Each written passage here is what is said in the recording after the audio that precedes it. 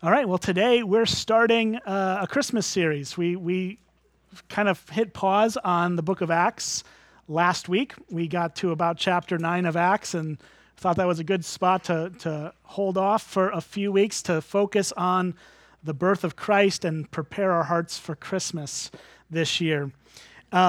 Every year that we tackle Christmas, it's always a little bit difficult for me to know where to go because it's such a familiar thing, right? We're all so familiar with the story. So how do you kind of make things fresh? And I don't know that I will do that, but this year I'm going to try to take us through more of a topical approach to this rather than just looking at Matthew's account or Luke's account. We're going to kind of look at all of the accounts as much as we can for the next few weeks and explore kind of the primary things that the birth of Christ points us to as we prepare our hearts this season.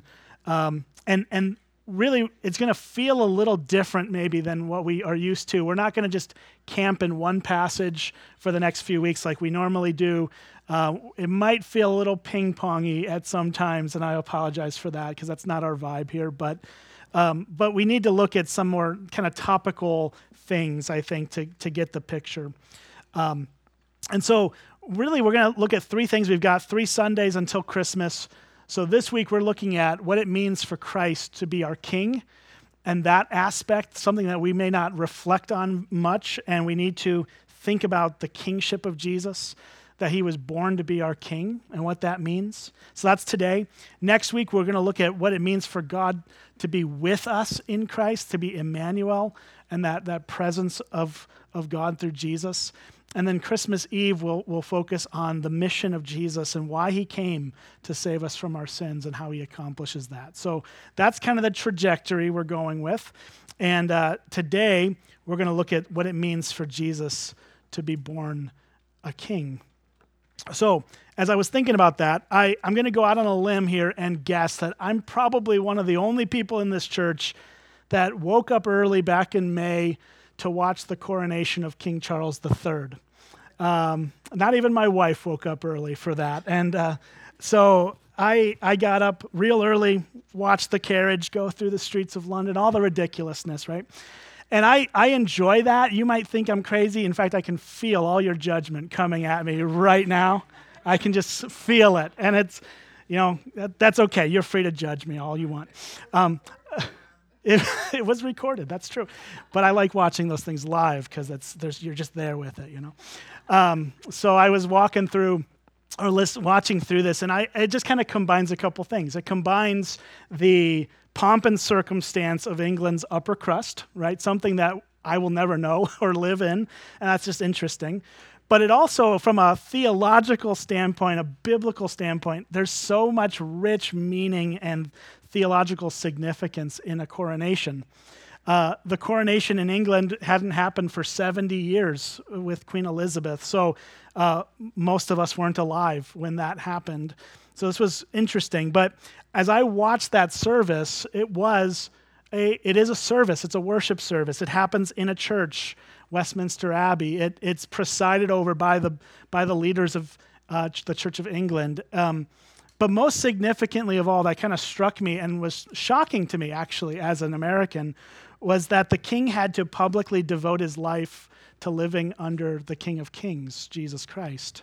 That's so crazy to me. And I'm not saying that he's going to actually live up to that, right? He certainly won't. I don't think any of us do perfectly. We're all sinners. We all struggle. But I thought that was a really fascinating thing that the King of England has to say the things, at least they're in words, publicly, that he's going to submit himself to Jesus as the King of Kings. And that's just a fascinating thing. So take that for whatever you want, but what it ultimately did for me as I watched that service was it made me long for a day when the true King will come and will establish his kingdom here. And he has come, and he will come again. Right, and that is really what Christmas is meant to do for us every single year. It's meant to remind us that the King has come and he will come again. So we look back at the King in his humility and we look forward to him in his glory.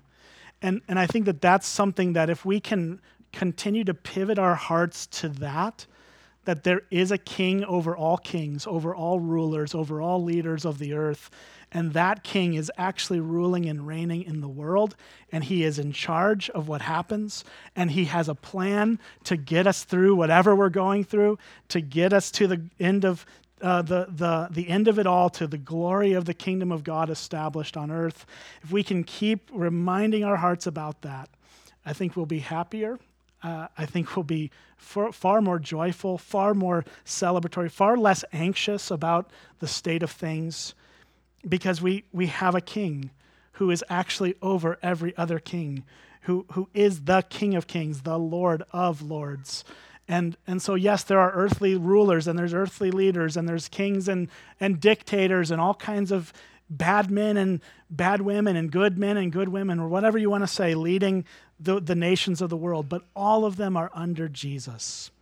And I think that's what is so vital in our time, especially as we enter into 2024, where it's just going to get wild, and we know it will, because it's an election year coming up. Next month, it'll start an election year, and it's going to be terrible, and we're all going to hate it. But it's these rhythms that we need to continue to remind ourselves in the midst of. There is a king, and he is in charge, and that's really what Jesus' birth helps to point us to. We obviously don't have to just think about this at Jesus' birth, but this is a good time to do it. So let's start this way. As we turn our attention to the kingship of Jesus, we're going to do that through two passages. An Old Testament passage in Isaiah 9, and then a New Testament passage in Matthew 2. And there will probably be some others sprinkled in there to help supplement some things. But I want us to turn to Matthew's gospel primarily today, because as we read the gospel of Matthew as a whole, the theme of Matthew's gospel is that Jesus is the rightful king of Israel and really the whole world. That's actually from the very start of the gospel of Matthew to the very end, the theme that runs through it. Jesus is king. And it starts in the first 17 verses of Matthew 1, which we would read and see as the genealogy of Jesus Christ. It is this list of names that we read, and we're like, this is like reading the phone book. This is not engaging or interesting, really. It's hard for us to kind of work through that, because it's just a bunch of names that are hard to pronounce and all those things. But there's a purpose in that genealogy at the start of Matthew's gospel. It is to show definitively that Jesus has the claim to the Davidic throne. The throne of David is his throne. The lineage of Jesus proves that point, that he gets to sit on the throne of David. So it reminded me of a movie I watched recently. I watched it a long time ago, and I just recently watched it again, Braveheart, if you've ever watched Braveheart with Mel Gibson. Classic movie, great movie. There's a scene in that where Robert the Bruce and all these other nobles of Scotland are in the middle of this war with England, and they're trying to fight for their independence, and they're all gathered in this castle, and they're waving these papers around and just going, screaming at each other. And what they're doing in that scene is they're trying to prove with their paperwork that they have the right to sit on the throne of Scotland in the event that they beat the English. And so they're all arguing for this power. And in a sense, without the screaming and the waving of the arms, Matthew is doing something similar. He is showing us proof that Jesus is the rightful king of Israel. So that's one thing he does. And then he also tells us in chapter 2 that Jesus was born in Bethlehem, which is the city of David. And we're going to get into that as we get there.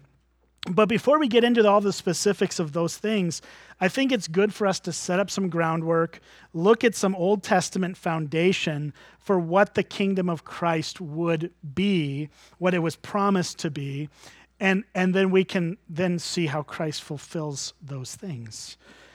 So we see all throughout the Old Testament prophets that God would send one day a king who would rule in righteousness from the throne of David. He would rule on the throne of David. And one of many examples of this is Isaiah 9, verses 6 and 7. So that's where we're going to go first. 2 verses, not terribly long, pretty familiar verses for us at this time of year. So let me read it. Isaiah 9:6 and 7 says, For to us a child is born, to us a son is given, and the government shall be upon his shoulder. And his name shall be called Wonderful Counselor, Mighty God, Everlasting Father, Prince of Peace. Of the increase of his government and of peace there will be no end. On the throne of David and over his kingdom, to establish it and uphold it with justice and with righteousness from this time forth and forevermore. The zeal of the Lord of hosts will do this. So in those two quick verses, we are seeing that there's a promise of a son to be born, a child to be given to us, where the government will rest upon his shoulder, and he will have these characteristics, right, of being called Wonderful Counselor, Mighty God, Everlasting Father, Prince of Peace. But what I want us to focus on is the second verse there, the 7th verse of chapter 9, where it gives us the characteristics specifically of the kingdom of God through Christ. Look at that again. It says, of the increase of his government and of peace, there will be no end. That one sentence, or half a sentence, tells us three things about the kingdom of Christ that are worth reflecting on today. The first is that the kingdom of Christ is increasing. The increase of his government, there will be no end. Christ's kingdom will never stop growing. The kingdom of God is ever expanding, even when it doesn't feel like that. I think that's crucial for us, is that we only have a very narrow picture of the kingdom of God. We really do. We have a very narrow understanding of what God is doing. John Piper once said that God is always doing 10,000 things in your life, and you may be aware of 3 of them. And even more than that, we could extrapolate that out beyond the personal to the global movements of God in the world. And how many more things is God doing, and how few of them are we aware of? But the truth is that the kingdom of God is ever increasing. That's actually the point of the book of Acts, which we've had the joy of looking at. And in the last couple of weeks, we've seen a verse. Actually, I think it was last Sunday, we saw a verse in chapter 9, which says that the church throughout all Judea and Galilee and Samaria had peace and was being built up and walking in the fear of the Lord, which is another way of saying under the kingship of Jesus, and in the comfort of the Holy Spirit, it multiplied. That is the point of Acts, is that the church is multiplying, it's growing, it's expanding, and it continues to this day. Jesus also talks about this in one of the parables he teaches in Matthew 13. Matthew 13, again, Matthew's all about the kingdom of God, right? And so there's a whole stretch of about 8 or 9 parables in the middle of Matthew where Jesus teaches about the kingdom of God specifically. And in 13 verses 31 to 33, Jesus says this. He puts another parable before them, saying, the kingdom of heaven is like a grain of mustard seed that a man took and sowed in his field. It is the smallest of the seeds, but when it has grown, it is larger than all the garden plants and becomes a tree, so that the birds of the air come and make nests in its branches. He told them another parable. The kingdom of heaven is like leaven that a woman took and hid in 3 measures of flour till it was all leavened. Now, the point of those 2 parables, as he tells them back to back, is to say essentially the same thing, that the kingdom of God begins small and ever increases. As the mustard seed is the smallest of the seeds that at least of the seeds that they would have been familiar with in Christ's day, the small little seed, very insignificant, but it ends up growing into a tree to become the largest plant in the garden. That happens slowly and over time. And then he tells us in the second parable that it's like a woman who puts leaven, or we would call it yeast, into flour and makes dough, and then that spreads throughout the dough to make bread. so the kingdom of God continually works through the world and increases. So the kingdom of God is an ever-expanding, ever-growing kingdom. That's a good thing. We should be encouraged by that. The second thing that this passage tells us about the kingdom of God is that it is a peaceful kingdom.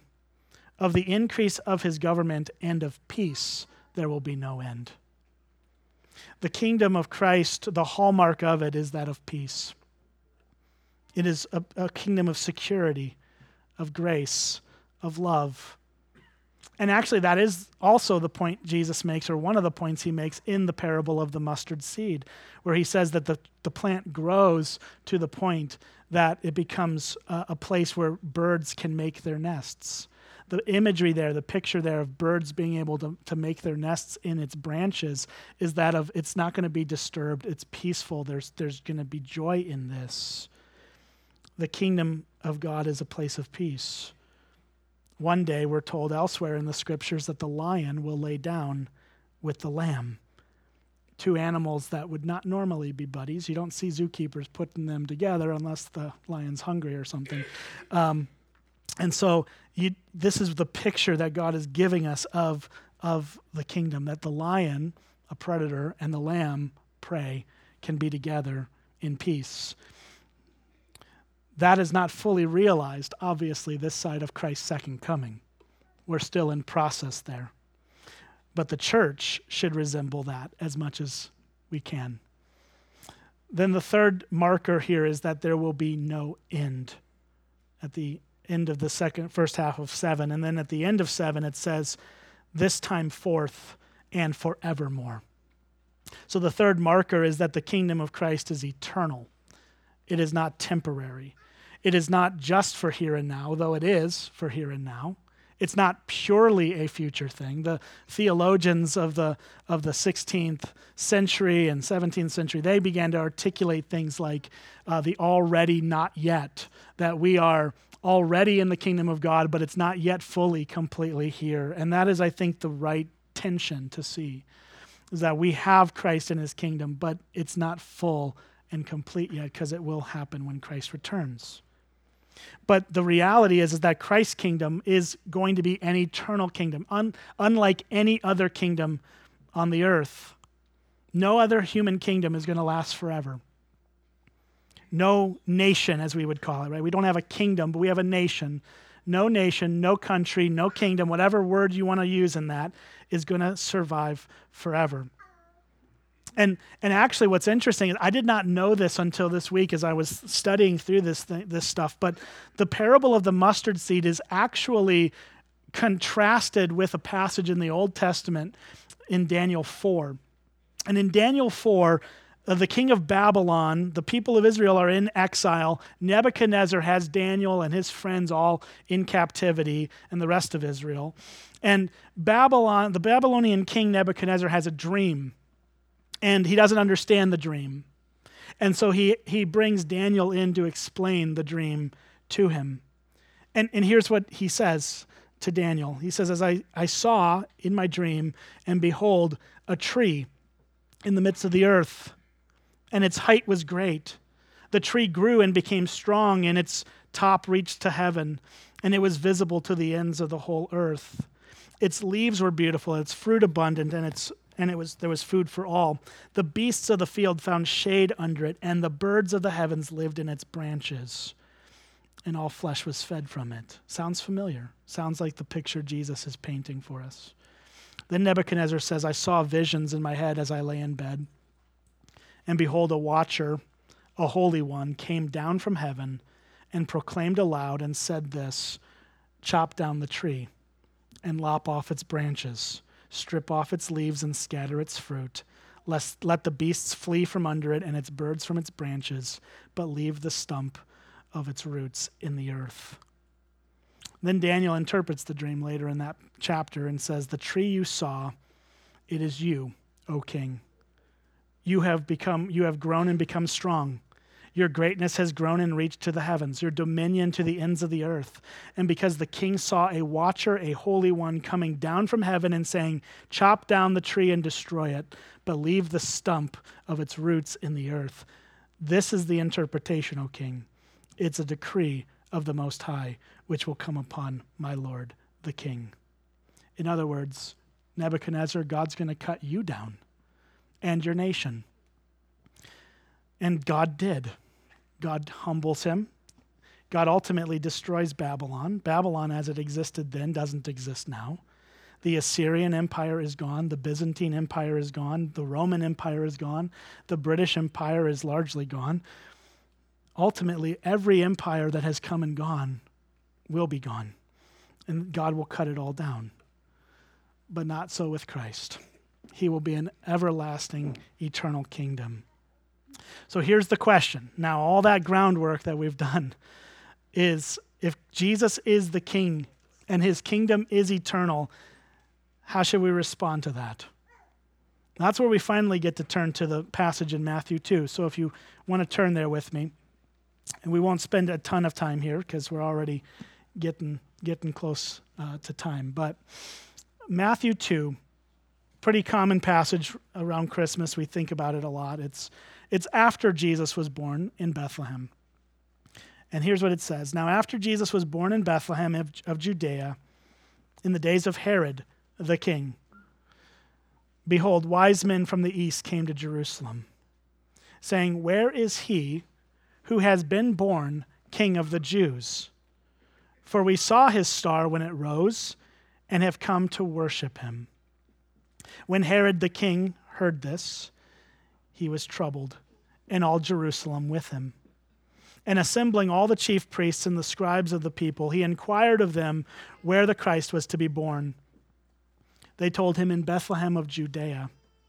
For so it is written by the prophet, and you, O Bethlehem, in the land of Judah, are by no means least among the rulers of Judah. For from you shall come a ruler who will shepherd my people Israel. Then Herod summoned the wise men secretly and ascertained from them what time the star had appeared. And he sent them to Bethlehem, saying, go and search diligently for the child, and when you have found him, bring me word that I too may come and worship him. After listening to the king, they went on their way, and behold, the star that they had seen when it rose went before them until it came to rest over the place where the child was. When they saw the star, they rejoiced exceedingly with great joy. And going into the house, they saw the child with Mary his mother, and they fell down and worshipped him.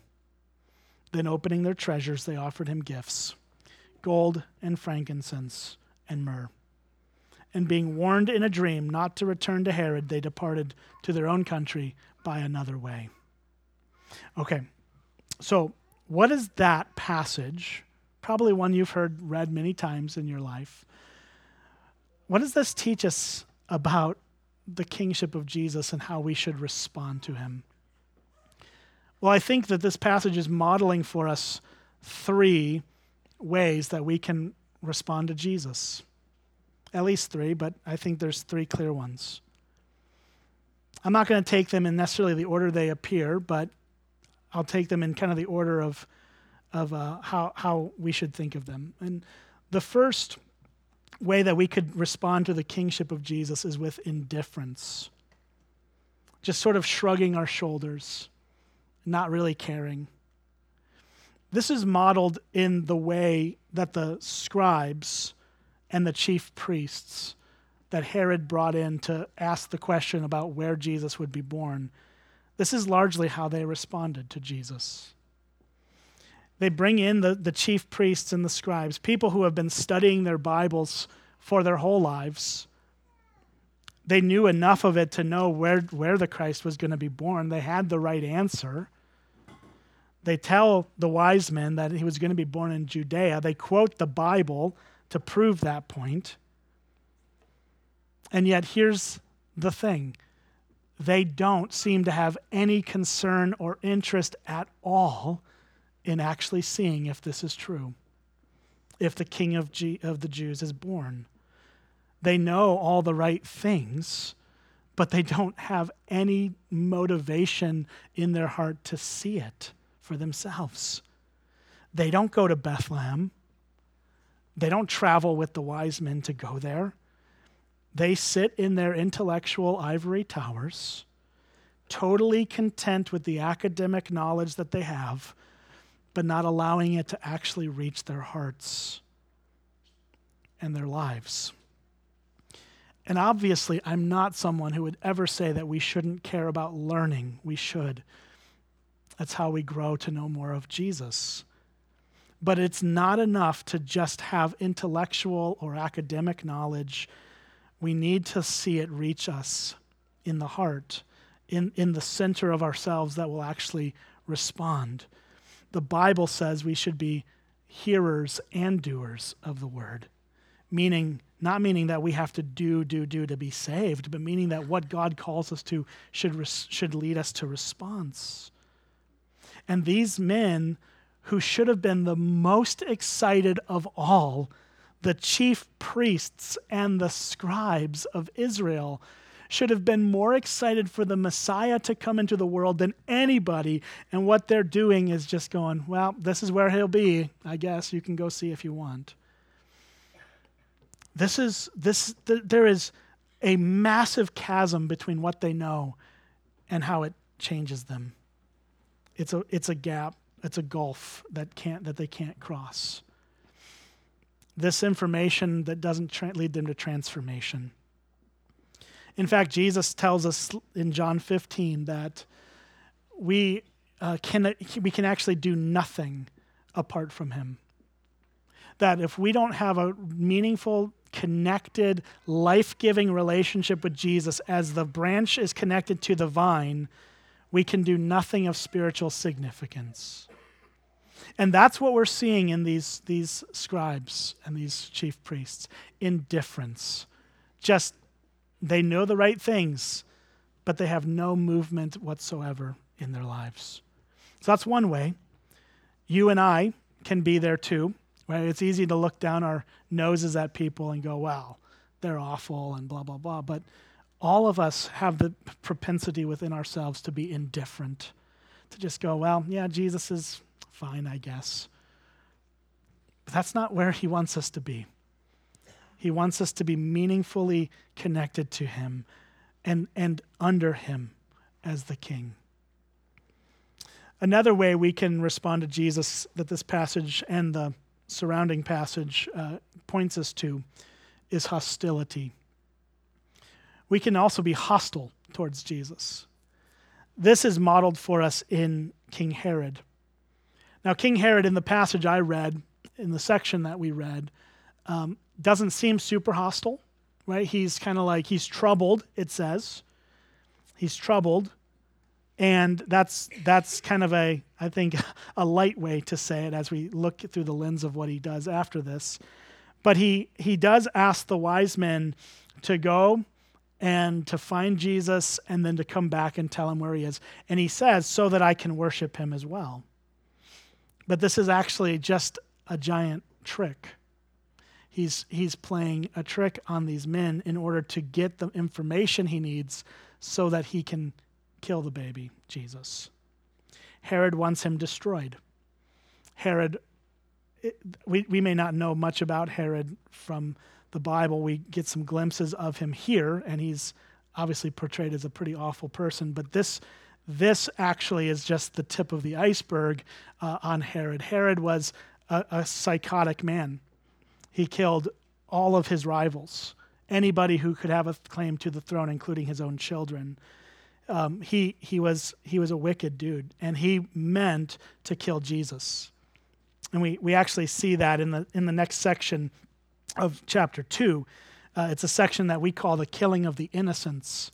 It's because it says that in verse 16, Herod, when he saw that he had been tricked by the wise men, became furious, and he sent and killed all the male children in Bethlehem and in all that region who were 2 years old or under, according to the time that he had ascertained from the wise men. So he figured out enough to go, okay, the kid's probably 2 years old, or maybe a year and a half, or maybe a year. Like, it took the wise men a while to get to Bethlehem from where they were traveling from, probably from what was once known as Babylon or Iraq or Iran. That region is probably where they came from, although that's just guesswork. But it would have taken them a year, perhaps a year and a half or two to travel there. And so he ascertained from them enough information to go, okay, the kid would have been 2 years old or younger, so let's just kill all the 2-year-olds and younger. And that's crazy, right? We read that through our lens and go, well, that's nuts. And it is. And it shows the heart of Herod in this, that he's not just apathetic or indifferent to Jesus, he's hostile to him. Ultimately, Jesus escapes this because his parents were told about this by an angel, and they were able to escape to Egypt in time, and then came back after this Herod died. So that's the rest of chapter 2. But that's the hostility we're seeing in this passage. Now, most of us, as we look at our own lives, are not going to be like that, right? We're not going to be hostile to the point that we want to just, kill somebody like Herod. That's an extreme example of hostility, admittedly. But we can be hostile to Jesus. We can outright reject him. We can refuse to trust in him. We can be antagonistic towards him and his people. And may God save us from that response. That's a response none of us should want to have towards Jesus. Well, the third and final response that we can have is obviously the wise men, which is worship. Worship can be defined as a life devoted and submitted to the lordship of Jesus Christ. Worship is not a Sunday morning thing particularly, it's an all-of-life thing, and Sunday morning fits into that. Worship is not merely singing songs before or after a sermon, although it includes that. Worship is a full life devoted and submitted to Jesus Christ. We worship Jesus as we submit to him and put our lives under his kingship. And I know that submission is not something that as Americans we really like. We don't like the word. We don't want people to tell us what to do.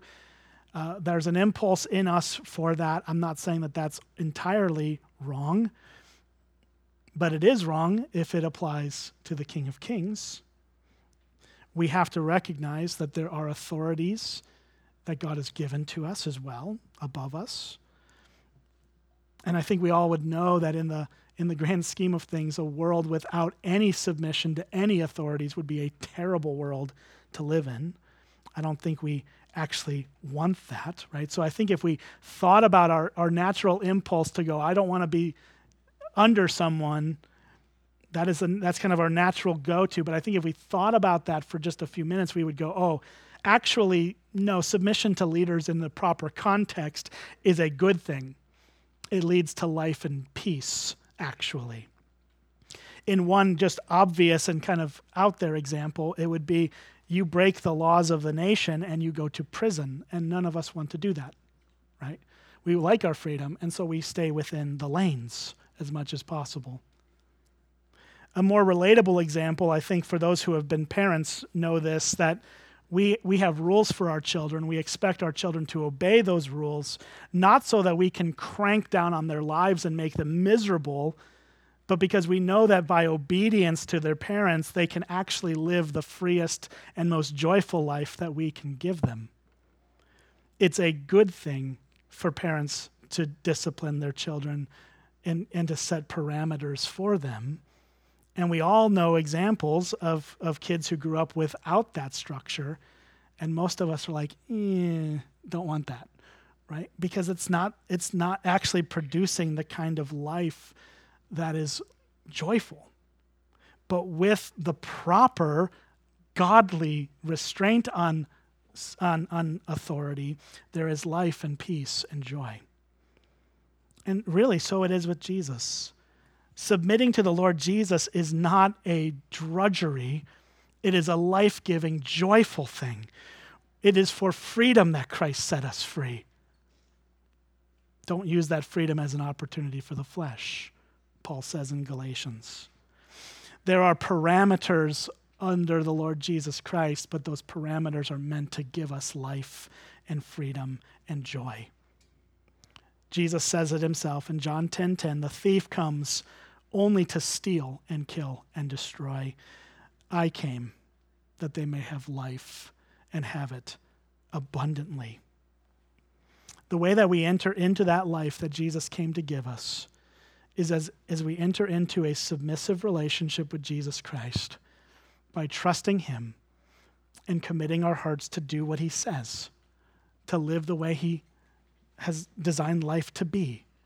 And as we do that, we actually experience greater freedom and greater joy, increasingly so. And I think at the end of the day, all of us want that. But the path to that is through the lordship of Jesus Christ, the kingship of Christ. And that's what we should be devoting our hearts to have through faith. All right, let me pray for us.